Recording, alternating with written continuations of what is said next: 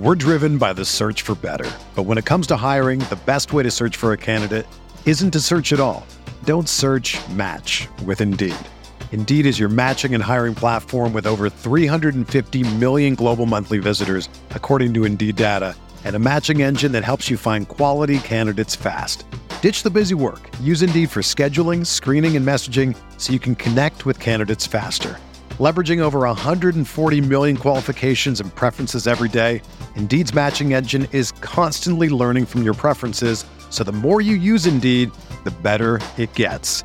Join more than 3.5 million businesses worldwide that use Indeed to hire great talent fast. And listeners of this show will get a $75 sponsored job credit to get your jobs more visibility at Indeed.com/Blue Wire.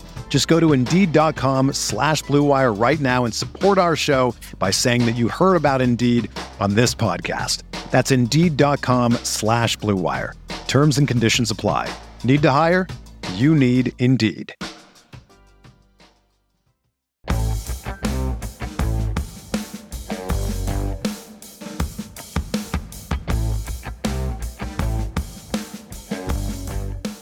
Turnovers, injuries, not the best football around the league in Week 11, but there were some highlights. That's what we're going to talk about today on Stealing Bananas. I'm Ben Gretsch.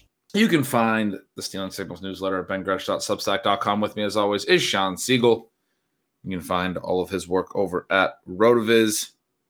Maybe we should just talk about my Huskies, who are 11-0. 11-0, getting ready to win the college football playoff, right? I mean, yeah, you're giving them a big advantage on Georgia and whoever comes out of that Big Ten brawl. My favorite thing right now is they're like they're going to be pretty big underdogs. They're going to be more than 3-point underdogs in the Pac-12 championship to Oregon, it seems. If you look at like the betting futures odds to win the Pac-12 championship, they suggest a money line in that game that would suggest at least like a 4.5 point or 5 point spread. Then you just spent a half an hour explaining to me why your team having a season like the Minnesota Vikings had last year sets them up to be the best team in the country. That's not what I said.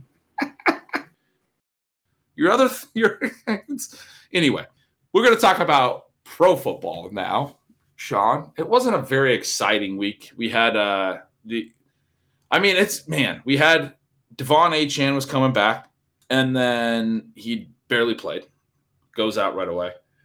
And then we got to watch Salvon Ahmed score a touchdown on a play that I'm sure you had the same thought as me, is like that was an Achane play in the playbook this week. Like that was the little route that Achane was supposed to be running.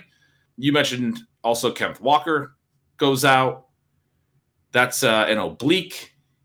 Has a history of sports hernia stuff. That could be a multi-week injury. I mean, they play on Thanksgiving. He's probably not going to be ready by Thursday. They made him doubtful right away. So we get some more injuries. Obviously, Thursday night football, Sean, was pretty disastrous for fantasy football. To lose Mark Andrews, to lose Joe Burrow for the season, both of them.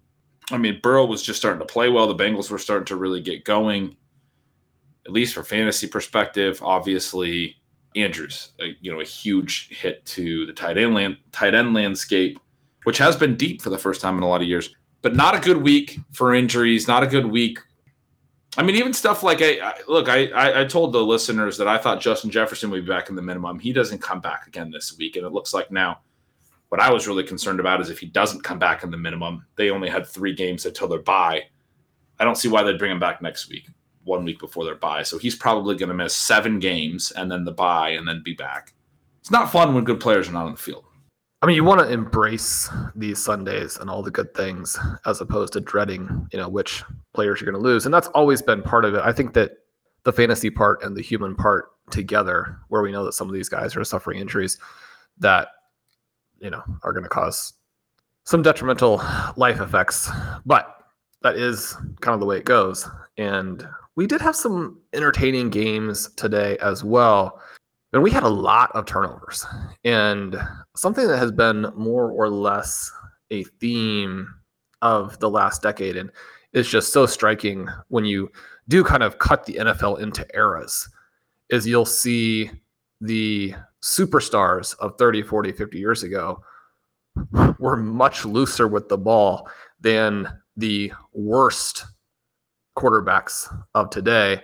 You also see, through the last 10, 15 years, when guys fumble, they get benched and they don't get more opportunities for a while because losing those fumbles is so demoralizing to your team. I don't feel like we've necessarily seen quite as much of that recently. And there is some little tiny part in the back of your head that wonders if that's one of the reasons you have a game or a day like today. Ben, some of our favorite teams, the Washington Commanders, were out there against the Giants. Now, granted, it is the Giants, and so they probably should have won this game fairly easily. But Ben, they were down 5-0 in turnover margin as Sam Howell is trying to lead them to the game-winning drive, which does end up with the sixth turnover, which is a pick six. So they lose with a 6-0 turnover margin there. We have a game where the Detroit Lions fight back from a deficit that it definitely did not appear they were going to overcome. The Lions lose the turnover battle 4-1. They lose the time of possession battle 40-19. They still do win that game because they have a lot of good players and they were able to attack late. You look at the Miami Dolphins, you mentioned we lose Achane early on. And I mean, this is a game where the Las Vegas Raiders are coming off of two performances where they get back-to-back victories, but over two of the worst teams in football. But they had a shot at this Dolphins team today, which I think is probably not a great sign for the Miami Dolphins who are playing at home. The Dolphins do average over 6 yards per play in this one. Obviously, that's a good number. They were still moving the ball. They get another huge score from Tyreek Hill. They're able to hold Josh Jacobs in check. That's the key thing you need to do on defense. And yet you get to the end of this one and they do not put this Raiders team away. It's a couple of interceptions on the final drives from Aiden O'Connell that allowed them to seal the game. When you're thinking about these games, and obviously Giants Commanders is really only relevant from a fantasy perspective. You have a massive game today from Saquon Barkley where he looked, back to where he looked as a rookie. Just this sensational talent along the lines of, what we talk about with Bijan Robinson, what we're hoping to get from someone like a Breece Hall once the offense works. But the games that are actually more relevant to fantasy and reality together, the games that are really interesting. I mean, this would have been an apocalyptic loss for the Lions that they avoid. It's a game that the Dolphins really needed to win fairly easily. When you're looking at those two, either of those two games jump out to you as being kind of the statement game of the weekend? I don't know that there was a statement game of the weekend. I think you made really good points. It was concerning for me with the Dolphins. I guess I thought that in my head, as I was watching it, I was making excuses like, man, they were probably just really geared up to have Achane in this game plan and him going out right away, kind of. Because I think part of their struggles the last couple of weeks have been, Waddle hasn't been right and Achane's been out, and they've wanted to be this really concentrated offense that only has 4 stars and 2 of them aren't playing. And so you have Tyreek Hill and you have Mostert. And that's, they don't have anyone else. It's like they're trying to work in Cedric Wilson, there's not a lot else there. Ahmed's an interesting third running back. But how many running backs are going to be your top 5 best skill players? You need other pass catchers is what it comes down to. And this is a game where even though he hasn't really been involved, Durham Smythe is out. They do end up being actually very concentrated. 19 targets to Hill and Waddle, no more than 4 to any other player. Now, they do have more total guys with targets than they have in some games. But, yeah, outside of Tyreek Hill, you have Raheem Mostert carries 22 times, which isn't a huge problem for them, but he averages under 4 yards per carry, which is a little bit unique with how explosive he is. Tua averages over 8 yards per pass. He goes over 300 yards, and yet, it was another game where outside of those amazing plays from Tyreek Hill, they look pretty bad.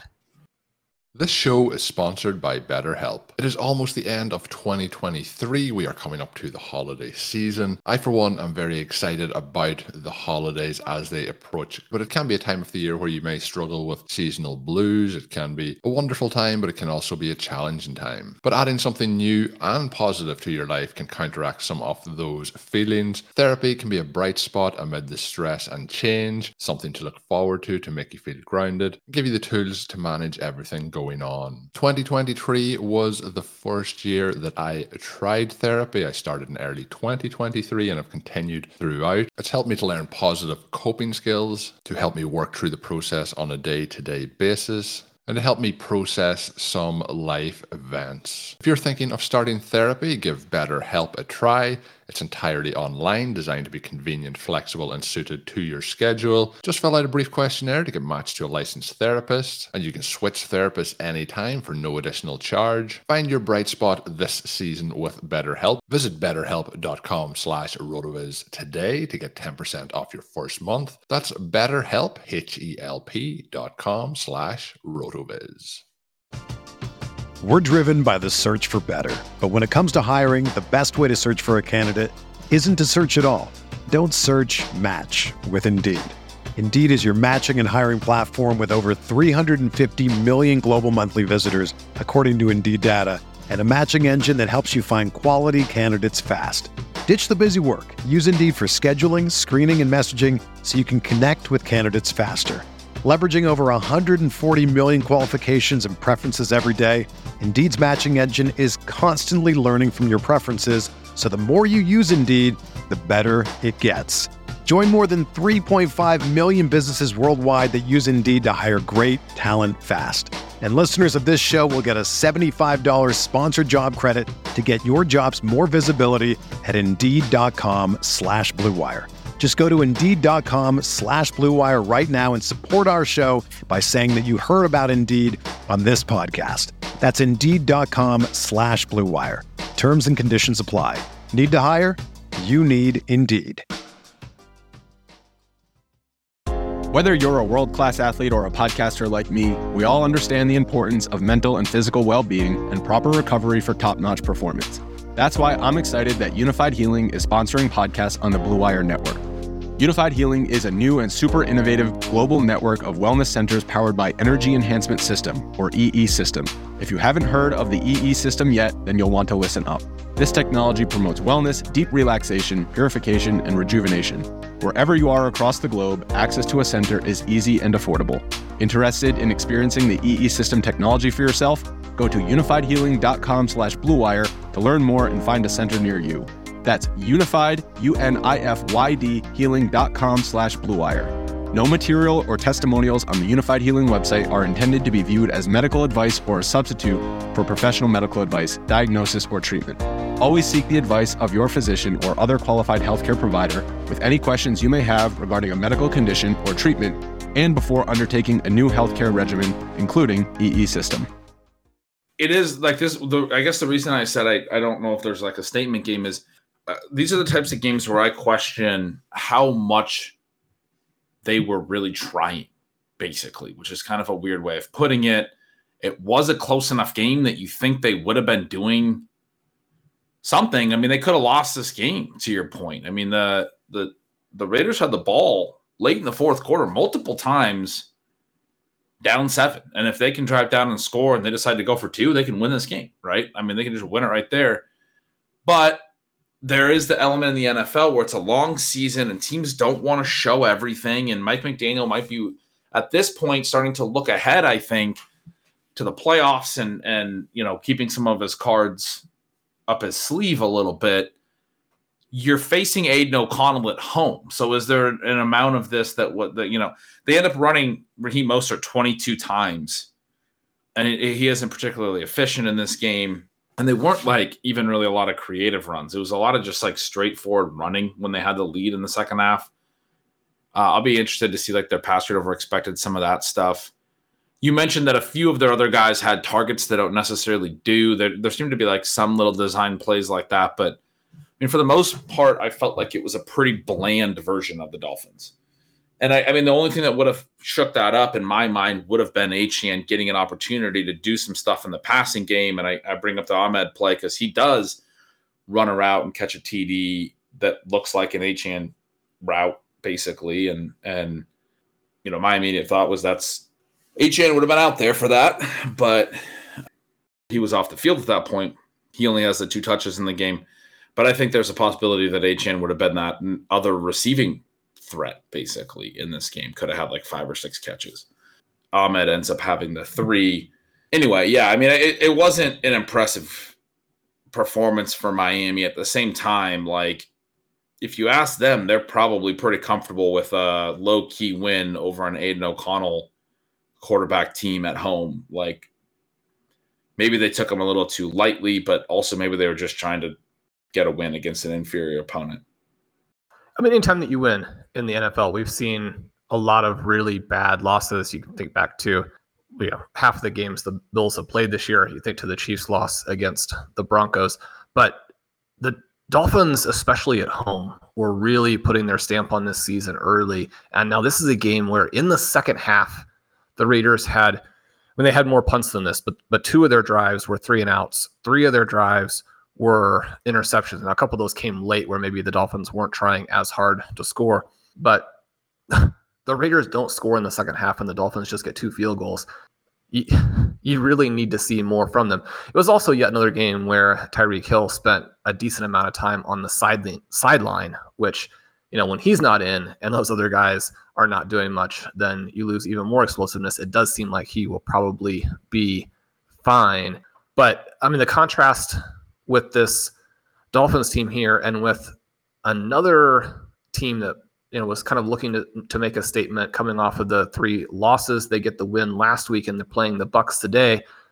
To me, the team that looked the most impressive on Sunday was the San Francisco 49ers. You get contributions again from all of the different pieces, even though Debo's aren't incredibly important, but you get the long touchdown to Brandon Ayuk. You get another touchdown from George Kittle. You get a lot of touches for Christian McCaffrey and a receiving touchdown from him.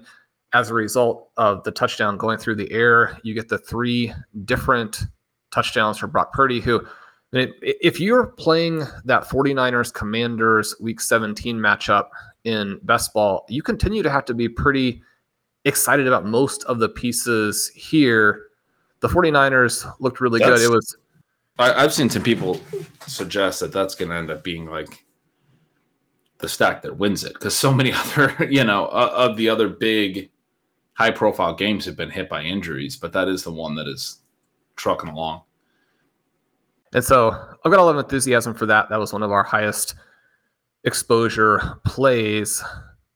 The other side of this game, you do get Mike Evans getting in. You get some Raheem Jarrett, 41-yard gain. Cade Otton drops a touchdown late that would have perhaps closed this one up. Got a lot of talk on the telecast about Baker Mayfield's competitiveness. Was that the main takeaway that you had, that Baker really competed? The people I was watching the game with wanted the biggest takeaway to be that his State Farm commercials a couple of years ago were underrated, more so than his play on the field. He does get 45 passes off in this one. Takes 4 sacks, throws a pick, averages under 6 yards per attempt. This is another game where Rachaad White does nothing on the ground and yet has a very good fantasy game. Rachaad White is absolutely dominating at this point. This game is exactly like you would expect, but it was a pretty fun game. Yeah, White's been a really great example of that back that we've talked about for a long time. That's sort of the idea of the high-value touches and all of that, where if you have size and you are able to catch passes and you're good in the receiving game, if you have that combination, because the size will lead to the goal line work, the touchdown upside and the receiving, I mean, you don't even necessarily need to be an efficient player. And he's been efficient in the pass game for the most part. Today, not really. Only 28 yards on 7 targets, 6 catches. He catches a lot of the targets thrown to him, though. He has a really strong catch rate, which is, a slightly different type of efficiency, but still a good metric. He's been good in the yardage department receiving as well. Really, really poor rushing.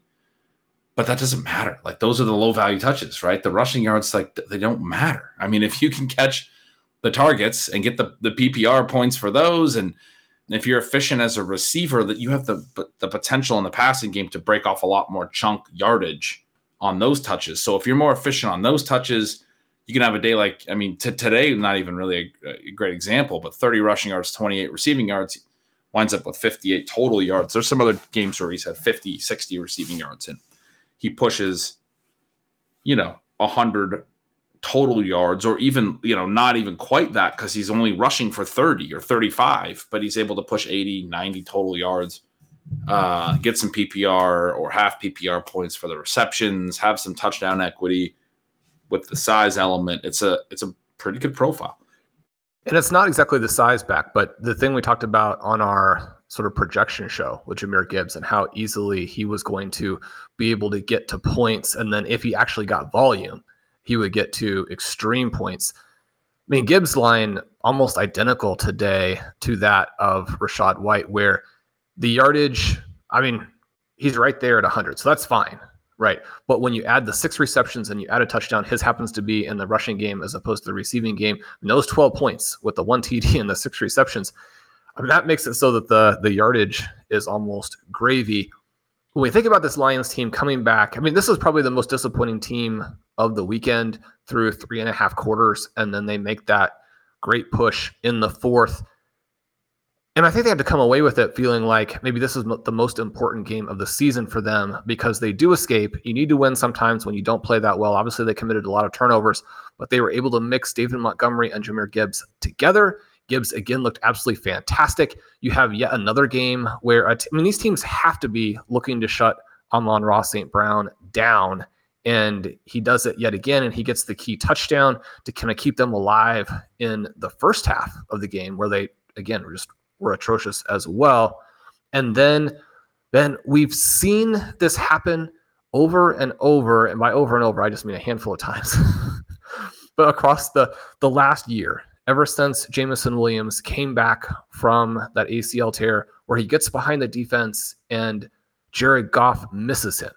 In this game, he was so wide open that Goff, and he threw a decent pass, but it would have been very difficult to miss him in this one. The speed element, we talked about how Williams was going to get some catches that mattered at some point. The deep strike here and how that kind of opens their offense up, and opens it up in a game where, frankly, this is far and away the worst game that Jared Goff has played this year, and yet he made the key throws in the key moments.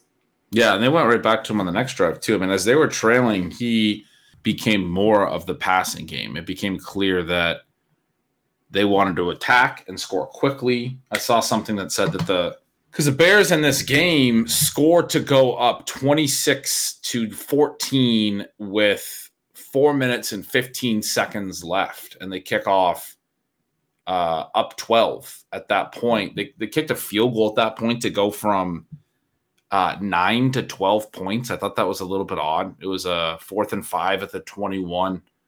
And then I started thinking about it. I was like, okay, I guess 9 is just a touchdown and a field goal. You can lose by 1, but the difference between 9 and 12 doesn't really feel that sharp to me. And so I was at the time thinking, man, I hope that doesn't come back and bite them.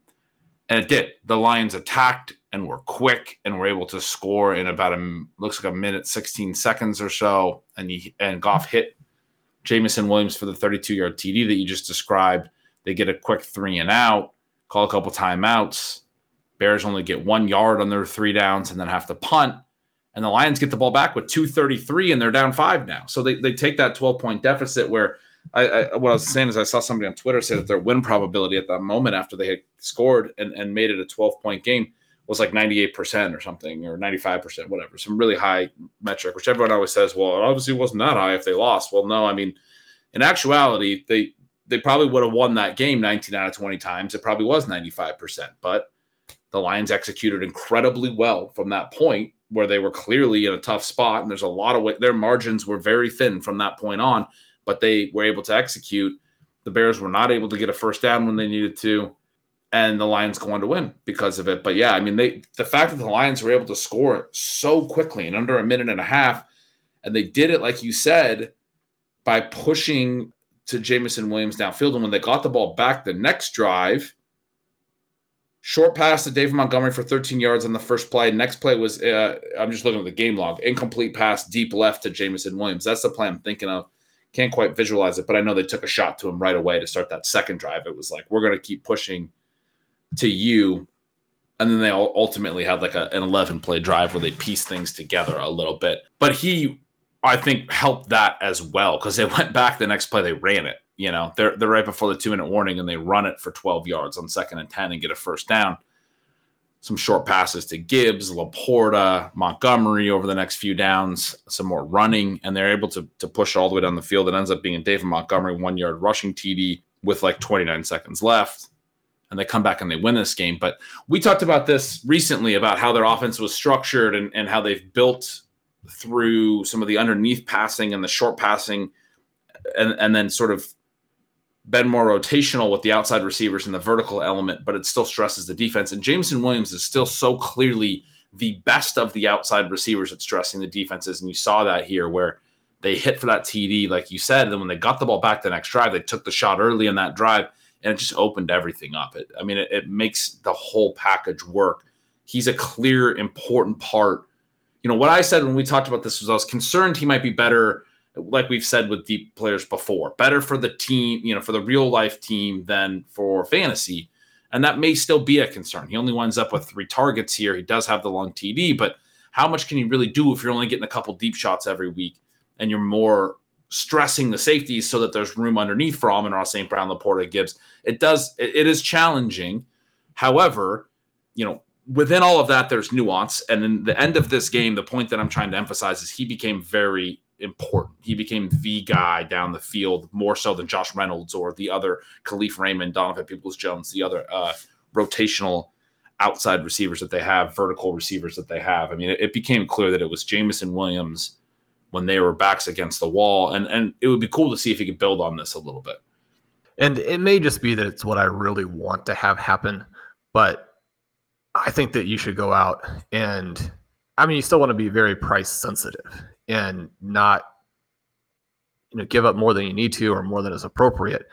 But I think you want to go out and acquire Jameson Williams this week. It's going to be a lot harder now after this touchdown, obviously, because everybody reacts to the big play feeling like it could be the start of something. But you also have those Jameson Williams managers who are like, man, if this is the play that allows me to get rid of him at a decent price, I want to do it because I've been holding him now for all this time. When you have some situations like that, I would look at it because, his enthusiasm seems contagious. We've talked about how he's made big blocks downfield, and that's something that almost has to get him back in the good graces of the coaching staff, and certainly his teammates would enjoy. But again, I'm like everybody that I tend to see the guys that I'm most interested in. I tend to see what they're doing the most clearly. But you think back to Thursday night and how there were so many disappointing things about it. And because of all the injuries, the relatively limited role from Keaton Mitchell, tends to end up being, less disappointing than just all these guys who aren't going to play anymore. He obviously doesn't do a ton. You get a couple more of those touchdowns for Gus Edwards. But I believe it's a long play to Zay Flowers where the other guy, 50, 60, 70 yards down the field, flying, just absolutely flying. And you can only do that if you have 4.3 speed. So it is kind of a beneficial type of thing for these guys like Jameson Williams, like Keaton Mitchell, when you can really run. But when there's a guy who's not really involved in the play and gets 50 yards downfield to block for a teammate, if you want more snaps, if you want more routes, if you want more touches, go block 60 yards down the field. Your coach will like that. So, I'm what else I saw do that today was our guy, speaking of guys that we tend to see and be biased and see do these things, our guy Jackson Smith-Njigba motioned on the inside on an important, I think it was a 3rd and 1, if not a 4th and 1. And then, sealed off his guy. He was basically the lead blocker on a play because he came in, he motioned into an inline alignment and hit the hole and had to get to the linebacker and sealed it off. And Charbonnet had a nice little run for a first down. And then he, did a big flex after the play. He was really excited about his run block. Very nice. Very nice. He had a big play down the field early in the game that gets overturned, which obviously was the correct call. No, it wasn't. Both of his feet were out of bounds, but They called it a catch on the field, and then they determined that there was inconclusive evidence that his first foot was off the ground when the ball hit his hands.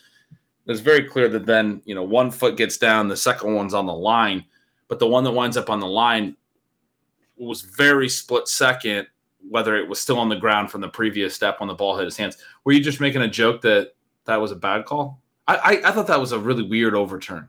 So you're saying that they should have kept it? Yeah, I mean, they called it a catch on the field. I don't think that was conclusive. Was it definitely conclusive? The toe that went on the line was clearly on the line, but the step prior, I mean, it looked to me, they were showing all these slow-mos, and I'm like, I can't tell. I mean, obviously I wanted it to be a catch, but I'm like, there's no way you can overturn this. I can't tell that he definitely got his foot off the ground before the ball hit his hands. I mean, it was bang, bang, if anything, but they determined it was definitely conclusive. My favorite one today was on quite possibly the most important punt of the weekend. Obviously, that's not true. The punt hits, because this is going to set the Cardinals up. It's going to set up, basically, in my mind, I'm thinking it's going to set up 5 catches for Trey McBride. But from a more objective global perspective, it's going to set up Kyler Murray to either lead the Cardinals to victory or not, in which case CJ Stroud gets another big win. Then the ball is punted off a Texans player's back, and somehow it's incorrectly called on the field.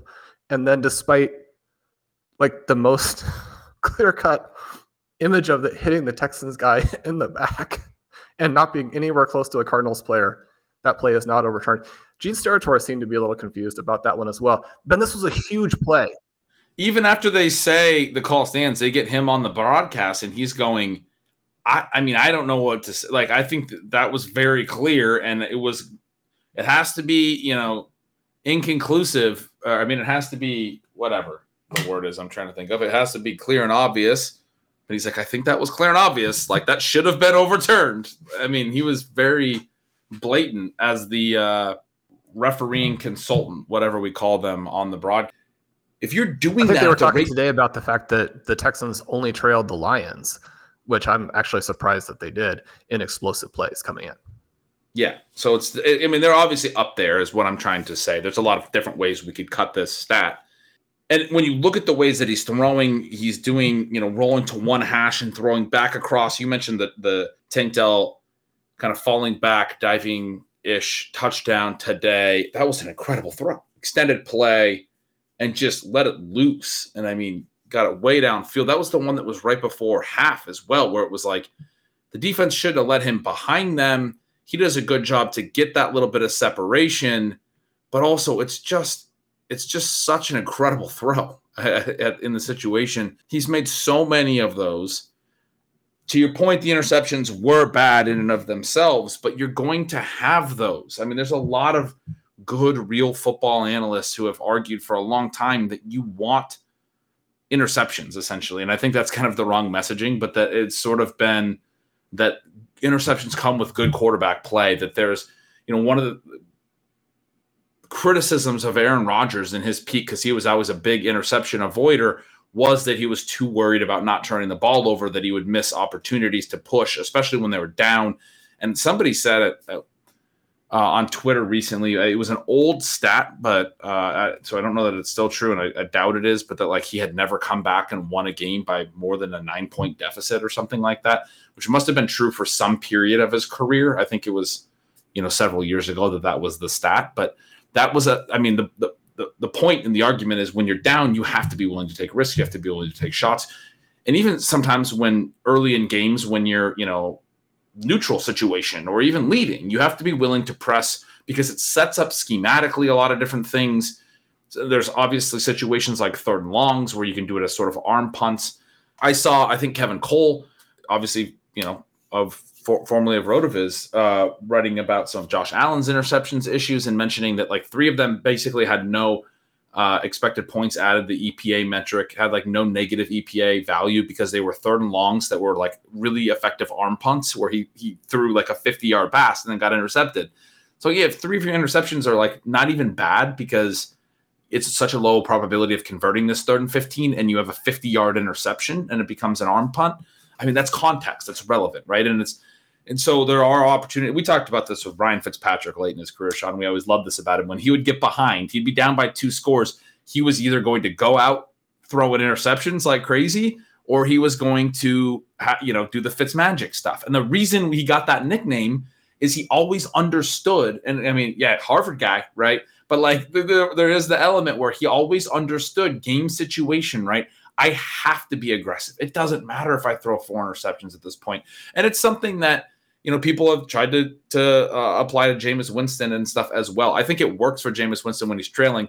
The issue with Jameis is he can sometimes get that erratic when he's also in situations where he shouldn't be necessarily as erratic as he can get to. But this is an important quality of quarterback play is what I'm getting at. And Stroud has it. And yes, in this situation, he throws some interceptions in spots where it is pretty bad. The 2 late interceptions, and particularly they were bad because they're in field goal range up 5 late in the game, in the 4th quarter. And he does it on 2 consecutive drives where, I mean, Houston getting a field goal there to go up 8 is a massive moment in the game. And, I was a little bit shocked by both of those and a little bit concerned. At the same time, he's a rookie. He has done none of this to this point. He also had great throws in this game. It was still a strong game overall, as you noted, 9 yards per attempt. That long TD to Tank Dell, so impressive. It's not even like this was a bad game. There was a couple of bad throws. And again, you're right when you say that some of the other quarterbacks, when they make these throws, we'd be hammering for it. But it's also just, I mean, there are other quarterbacks where it'd be like, yeah, that's unlike them. We've seen so much good from them. We're not going to hold it against them. Like Patrick Mahomes has thrown bad interceptions. The point is everyone has mistakes. And this kid came into this game with 2 picks on the year, a couple bad ones in this game. Absolutely. It needs to not become a problem. He did have a high rate of turnover-worthy plays in college last year. That was one of my concerns with him in the transition. And looking at his stats, he had a good rate of big-time throws over at PFF, the way that they classify those. Also a high rate of turnover-worthy plays. So he looked like this guy who takes a lot of shots. And I've been, I'm doing this whole monologue here because I've been kind of, in the back of my mind, is another shoe going to drop where some of his aggressiveness starts to turn into some interceptions. I really hope we don't see this become an issue. But it can't be overstated how little this particular game was in terms of relative to the sample he's put out there. There's a couple of bad plays, and it happens, right? I mean, it wasn't major. No, and the margins that we've seen him be able to create by virtue of his ability to move and extend plays. I mean, he doesn't like to run, but it's great to. I mean, you have receivers on your roster from this team. You love those extended plays, and then the quality of the throws just doesn't really lend itself to a lot of these errors. And one of the things too now with the quarterback mobility being so important, you got a lot of the shorter quarterbacks who do struggle to make throws over the line. And that's the last thing that CJ Stroud has to worry about. Now, we are going to see him go through stretches where he's not as dominant as he's been. And you think back, for example, to how good Deshaun Watson was as a rookie. You can think about people from different positions, like how good Odell Beckham was, how good Saquon Barkley was. I mean, you think about Beckham and Barkley as examples of guys where we would have expected them to become just legendary fantasy pieces, and really they've been solid since their rookie seasons. And I just mentioned that just that I think that CJ Stroud is going to be solid. CJ Stroud is going to be a star. My point that I'd like to make here is that I'm really excited for when they add a true number 1 wide receiver to the mix, because then they're going to be that much more difficult to deal with. Balancing that, though, is just that, I mean, he's already played so well and put up such gaudy stats that even once they have that wide receiver 1, something that's going to help them in reality, something that's going to help keep him at this incredibly high plateau. I mean, Ben, what he's done to this point is not sustainable. And so, we just have to keep our expectations in check. But you love to see... That's basically what I'm trying to say is, we shouldn't be expecting him to not play like a rookie at times. The expectations, it's so easy to get ahead of ourselves. I keep seeing all the tweets that he should be in the MVP conversation, and I think he actually has a case to be in the conversation. But the interceptions late in this game, I think, are a big element why, like, he's probably not an MVP level quarterback yet. But, like, so what? Right? Like, we don't have to do that. I picked him ahead of Joe Burrow last week, and then Burrow got hurt, making it easy. Yeah, I mean, there's only one of them still playing. Right.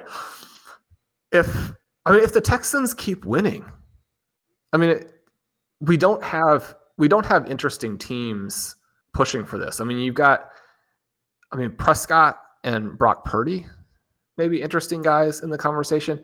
I think that unless the Chiefs and the Eagles become more dynamic, then people are going to be reluctant to put Mahomes and, Jalen Hurts probably has to be the guy, right? But when it comes down to Jalen Hurts and CJ Stroud, if the Texans push and finish with... Does it come down to those two? I mean, there's still Mahomes, there's still Lamar Jackson, there's still Tua. If you want to, if Miami closes well, if they get it back, like, he'll be back in the discussion. He was leading in odds for a while. I agree with you that there's not a lot of interesting names, but that's when, like, Mahomes just wins another MVP. Like, I don't think that. No. You can't give Mahomes the MVPs that he should have won when, for whatever reason, they were being given to Aaron Rodgers. You've got to win them in this year, and the Chiefs can, like, barely move the ball. It's got to be Hurts, or I would take your Lamar Jackson nomination there. I have a hard time with Tua. Tua we love, but he's been massively overshadowed by CJ Stroud. He's not been in the same level. Yeah. No, he's not going to win it because people don't think that he is doing enough of it himself. Whatever, like it or not, like, it is a narrative-driven award, and Mike McDaniel's offense and Tyreek Hill's skills, those are the things that get the credit for why Miami is so good. Are you going to put Tyreek Hill in the conversation? What are his odds? I don't think. Well, for the reasons you just said, this is a really interesting conversation, because for the reasons you just said, I could see this being. We've been saying as a NFL media community that it is now just a quarterback award, and a non-quarterback's never going to win it again. I think this is a year that could actually happen, that voters could rally around somebody like Tyreek Hill. He would have to set the receiving yardage record, but he's probably going to. He had another 150 yards today. What's he? I guess when it comes to the receivers, I am much more strongly behind retroactively giving Cooper Kupp the one that he should have obviously won. Retroactively, that one should not have even been close. No, I agree with that. He should have won that. Yeah, I think Tyreek's pacing for 2,000 still. The whole thing will be determined here in the next several weeks and the next final 2 months. I think the biggest element when we get to these stages in a season is to keep in mind that there's still a lot of football to play, and that what happens from here on out is going to be the stuff that weighs the most on the voters' minds. So, but you want to get your message out there early, establish some momentum. Yeah. You've got me fired up. I've got my CJ Stroud bandwagon going, Ben. So, it's possible. I'm not saying it's not, but I think what we're going to see, Sean, is the Chiefs actually score some points over the last couple months, and Mahomes wins it. That's my take. He's not even on my ballot. When you need mealtime inspiration, it's worth shopping Kroger, where you'll find over 30,000 mouth-watering choices that excite your inner foodie. And no matter what tasty choice you make, you'll enjoy our everyday low prices, plus extra ways to save, like digital coupons worth over $600 each week. You can also save up to $1 off per gallon at the pump with fuel points. More savings and more inspiring flavors make shopping Kroger worth it every time. Kroger, fresh for everyone. Fuel restrictions apply. Another day is here, and you're ready for it. What to wear? Check. Breakfast, lunch, and dinner? Check. Planning for what's next and how to save for it? That's where Bank of America can help. For your financial to-dos, Bank of America has experts ready to help get you closer to your goals. Get started at one of our local financial centers or 24/7 in our mobile banking app. Find a location near you at bankofamerica.com/talktous. What would you like the power to do? Mobile banking requires downloading the app and is only available for select devices. Message and data rates may apply. Bank of America NA, member FDIC. We look on the other side here, and Kyler Murray rushes for 51 yards. He scores an electric rushing touchdown. They get Rondale Moore deep early. And Ben, if this had happened a couple of years ago, we would have opened with this. We would have talked about this for 35 minutes. We would have talked about how Rondale Moore does not have to have a 0 ADOT. Of course, things did go off the rails a little bit from there. Greg Dortch leads in targets with 8. Marquise Brown and Rondale Moore only combine for 6 targets, and only one of those goes to Rondale. The Cardinals only score 6 in the second half. These drives late after the Stroud interceptions end on downs, and they end on weak punt-like throws from Kyler. Now, this is the second game back for him. We know that the Cardinals probably are not top to bottom that strong of an NFL team. We know that Joshua Dobbs has looked better with the Vikings than with the Cardinals. Where are you at with Murray through a couple of games here and with this offense? We do like to see, and in part, again, it's because we have a lot of exposure. Trey McBride, 7 targets, 5 receptions, very involved. But, I mean, one of the frustrations, I think, both with the Cardinals, one of the things we were talking about with the Commanders is that they've gotten rid of the sacks, but they've also gotten rid of passes to their receivers. I'm concerned that Murray still doesn't have the passing ability to be not just like a Super Bowl quarterback, because a little bit of who wins those Super Bowls is going to be fluky. The playoffs are going to have some randomness, but you want your guy to be able to get you to the playoffs year in and year out, and every once in a while get you a bye. Considering that there were a lot of positives in this game as well, do you feel like it's too early to go right back in and say, I mean, Murray's passing does not look up to the level that you need? It's really interesting here, given all of the rhetoric kind of in the background about how the Cardinals may be wanting to move on from him. The enthusiasm after that first touchdown pass to Rondale Moore seemed very, very real. Head coach, QB, that type of relationship. And yet the problems that the offense had with Cliff Kingsbury, I mean, they manifested in a very meaningful way in the second half of the game that should have been a shootout, kind of looked like a shootout from a fantasy manager perspective. To only get 6 points in the second half of this game was, one of the downers of the week.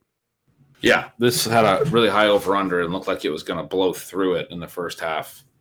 And then just, like you said, completely stopped scoring. I think your perspectives on Kyler and some of the passing stuff are interesting because I think it depends where you're coming at it from. You, I think, have been more optimistic about Kyler than I have. I've been coming at it with some pessimism and talked about not thinking he was going to look great when he came back right away. And so, I mean, not necessarily the passing, more the mobility, but I've been really, excited about him the last 2 games. And it's been fun to watch him and be like, man, this guy is a fun watch. He's so electric with the ball in his hands. You forget how quick he is. He runs.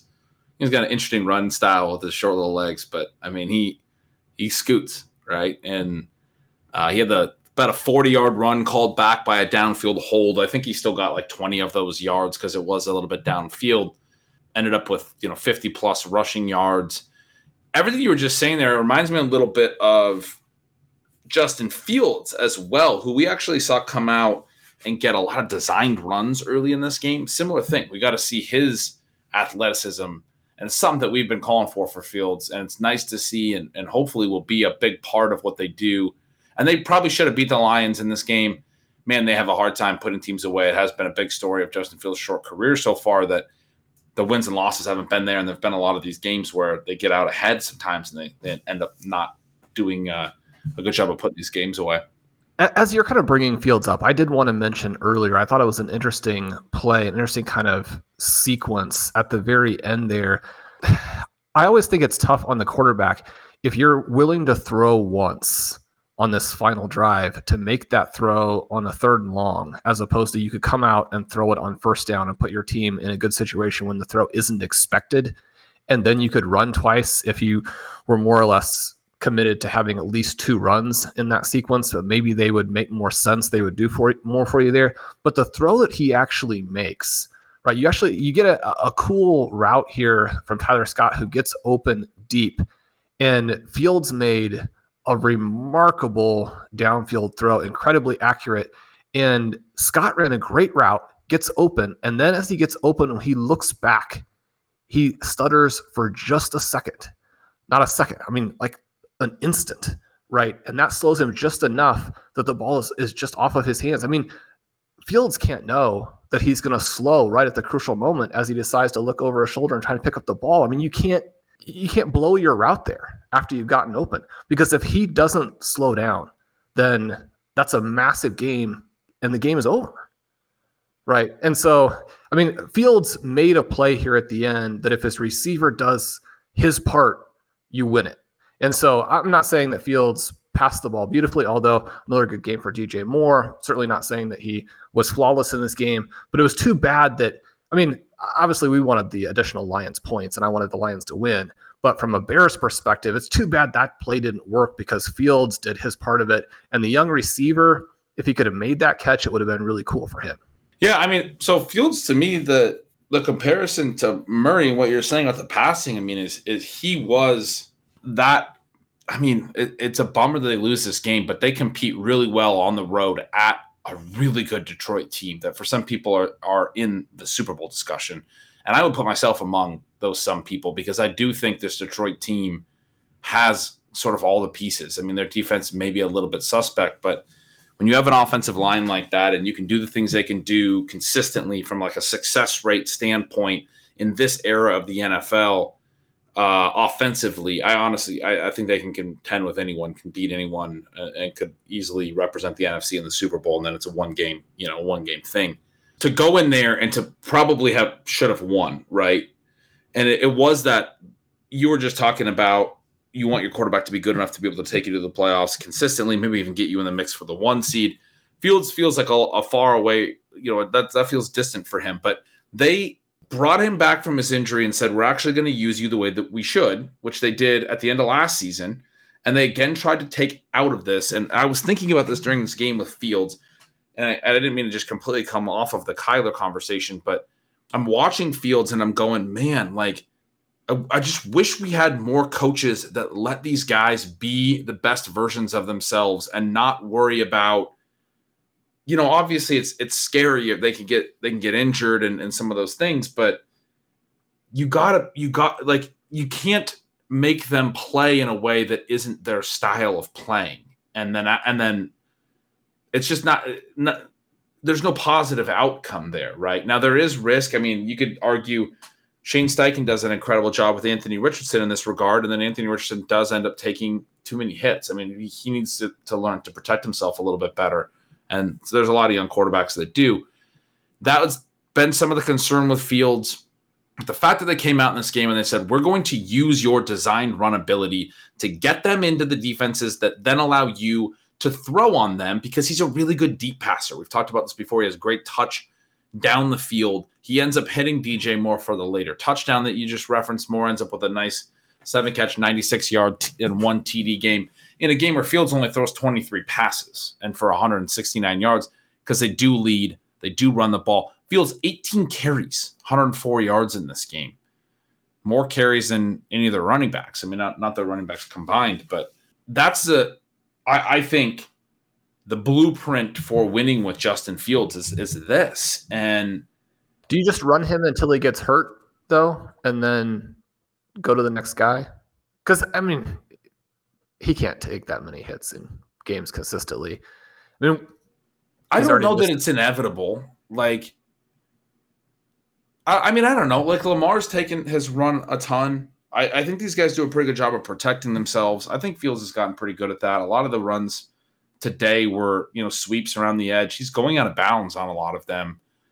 Some of the data that was, shown with some of these rushing QBs was that they, I think once we get more and more of that data, and Sean, you and I have talked about this before, we're going to find that the running QBs do get hurt more. I mean, it's just going to be inevitable. It's the same deal with the running backs. The more carries you have, the more hits you take from NFL players, the more likely you are to get hurt. The more sacks that you take as a quarterback, the more likely you are to get hurt. I mean, all this stuff is... Well, and some of the issues with the running quarterbacks, once you get up to the total numbers that Fields was up to today, then you're getting a lot of risk, especially then if some of those same guys are also taking a bunch of hits from the passing perspective as well, right? Because it's not just 18 carries is way too many. Yeah, I mean, to be clear, that's a crazy high number. I would love to see it. I would love to see it because if he could play a whole season like that, you know, and it is something that Lamar Jackson has done very effectively. Now, and a lot of the plays, both of these guys do get down, right? And so it's not like they're taking running back hits every play. But the other thing is that, I mean, the Ravens' last 2 seasons were destroyed by Lamar Jackson getting hurt. And so it's very tough. I mean, Fields looked great today. I wish that he could have won. When you think about the Cardinals, are you saying that you want even more rushing from him with how dynamic he looks? No, what I was saying was that I think Kyler actually has a coach now in Jonathan Gannon who looks like he's capable of, number one, understanding that he needs to fit his scheme to his personnel. Number two, getting the most out of who those personnel are. He did an incredible job with Joshua Dobbs, I thought. Obviously, you know, wasn't like perfect. And Dobbs has looked even better now that he's gone on to Minnesota. But this was a team that had a win total over under of 4.5, and they might still go under that. But it was like way lower than every other team. And they came out more competitive like early on. They beat the Cowboys. You know, I mean, like it's hilarious that they're 2-9 now because they have actually won, a really strong game against the Cowboys, and were very competitive in some other games against some good teams. I think Gannon is a good coach for Kyler. I think what we've seen the first 2 weeks that Kyler's been back is a lot of mobility, a lot of smart play calls. They had a touchdown run today on I saw somebody break it down on Twitter where it's basically showing the zone read, but then the running back releases and becomes the lead blocker. So you're kind of showing that it's going to be the pull, but like James Conner ends up being the lead blocker. Kyler ends up getting around the edge and getting in for a rushing TD. That ties back into some of the passing because obviously Kyler does have a height issue, which you've referenced on the show. In terms of being able to see over the line and a lot of those things, I think if you want to win with Kyler Murray, you do need to let him be mobile. He needs to be able to get out of the pocket and get around and get better sight lines with some consistency, right? And you need to challenge defenses enough that they're then putting the spies on the field, sometimes maybe only rushing 3 guys, and then that might actually help you open up some of the vision lanes between the line of scrimmage. If you are concerned about that, if there aren't 4 or 5 guys coming in all being blocked at the line of scrimmage, and instead you have only 3 rushers and a couple of spies, and your offensive linemen are double teaming each 2 of those 3 guys, there's less engagement on the offensive line. There's bigger throwing windows when there's fewer D linemen pursuing, and that happens with the spies. Again, the spies, essentially, for anyone who doesn't know, are just like linebackers who are sitting back a little bit, waiting for Kyler to break the pocket and try to run, and then they're going to attack. But if they're doing that and just trying to make him stand back there and throw, that might help, again, with the issue of the sight lines and some of those things. I guess I want to see more of him in Jonathan Gannon's offense was sort of going to be work my way all the way back to Kyler. And the fact that we got 7 carries, 51 yards, a TD from him, it could have been even better. Like I said, he loses some of those rushing yards on a downfield hold. The passing wasn't where it needs to be, but it's his second game throwing in a live NFL game. He hasn't had any preseason action, in 11 months, right? Like I'm not holding it against him that he was checking down to Greg Dortch a bunch. This is his second preseason game, essentially. He was checking out a Greg Dortch a bunch. Like that's going to happen. Well, I mean, he did practice some before they activated him, but yeah, I think both of those things are true. I just think it'll be an interesting team to track as we go forward, because it's not just that Dortch has all of these checkdowns, but in the 2 games back, and part of this is that, Marquise Brown probably not an impact receiver. But I think when you look at the way that they're set up, especially in today's game where Michael Wilson is not available, for Marquise Brown to have 9 targets in the 2 games as opposed to in each game and only 3 receptions, that is disconcerting. I think when you look at the situation where we referenced that after both of the interceptions that the Cardinals turned the ball back over on downs. Both of the fourth down throws were non-competitive. The very final one, a little bit of a throw up there. The previous drive, he has Trey McBride wide open for the conversion and has a lane. You talked about trying to get that throwing lane for him. And as he makes the throw, the ball comes out of his hands sideways. And so it certainly seemed like it may just have been a situation where the ball slipped, which, I mean, all of us playing catch have had that happen, but it's a weird, unfortunate time for an NFL quarterback to have it in a game situation, or he saw something out of the corner of his eye. You're saying he has tiny baby hands is what you're saying, right? It was a weird pass. I was trying to figure out how he had accomplished it. It was kind of one of those things where potentially he saw something and actually tried to pull the ball back. I mean, the ball came out really, really poorly. It was hard to understand exactly what happened there. But I guess as we follow the Cardinals, I do want to see more volume to the impact receivers, and then you'd like to see them continue that volume to Trey McBride. Mostly you want to see more passing efficiency, more points for the Arizona Cardinals, because as hard as they're playing, I mean, they deserve to get some of these victories. The coaching staff has been impressive, and so you do expect positive things from that perspective. Yeah, I didn't expect a lot out of Jonathan Gannon. He's one of the bigger pleasant surprises for me for this season. For what was always going to be a lost season for the Cardinals, that's one of the things that you have to look at as a positive going into 2024 is that you think you might have the coach. Yeah, and I mean, he was getting lambasted after the Super Bowl for how his defense played against the Chiefs. And while, I mentioned to you that I don't have Patrick Mahomes in my MVP discussion right now, I mean, it was against the Chiefs. You're going to give up some points to Kansas City in that situation there. You look at the Eagles and how their pass defense has collapsed in his absence.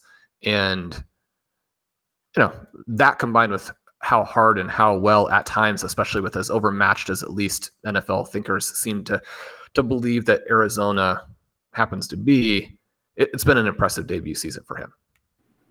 And I think you got to give the Cardinals credit. A lot of these teams, they go from when they have a young offensive-minded coach like Cliff Kingsbury that struggles, they want to go to, one of the retread coaches, one of the older guys, but they went to another young coach. And we have Gannon and offensive coordinator Drew Petting and this young staff in Arizona that I think you have to be excited.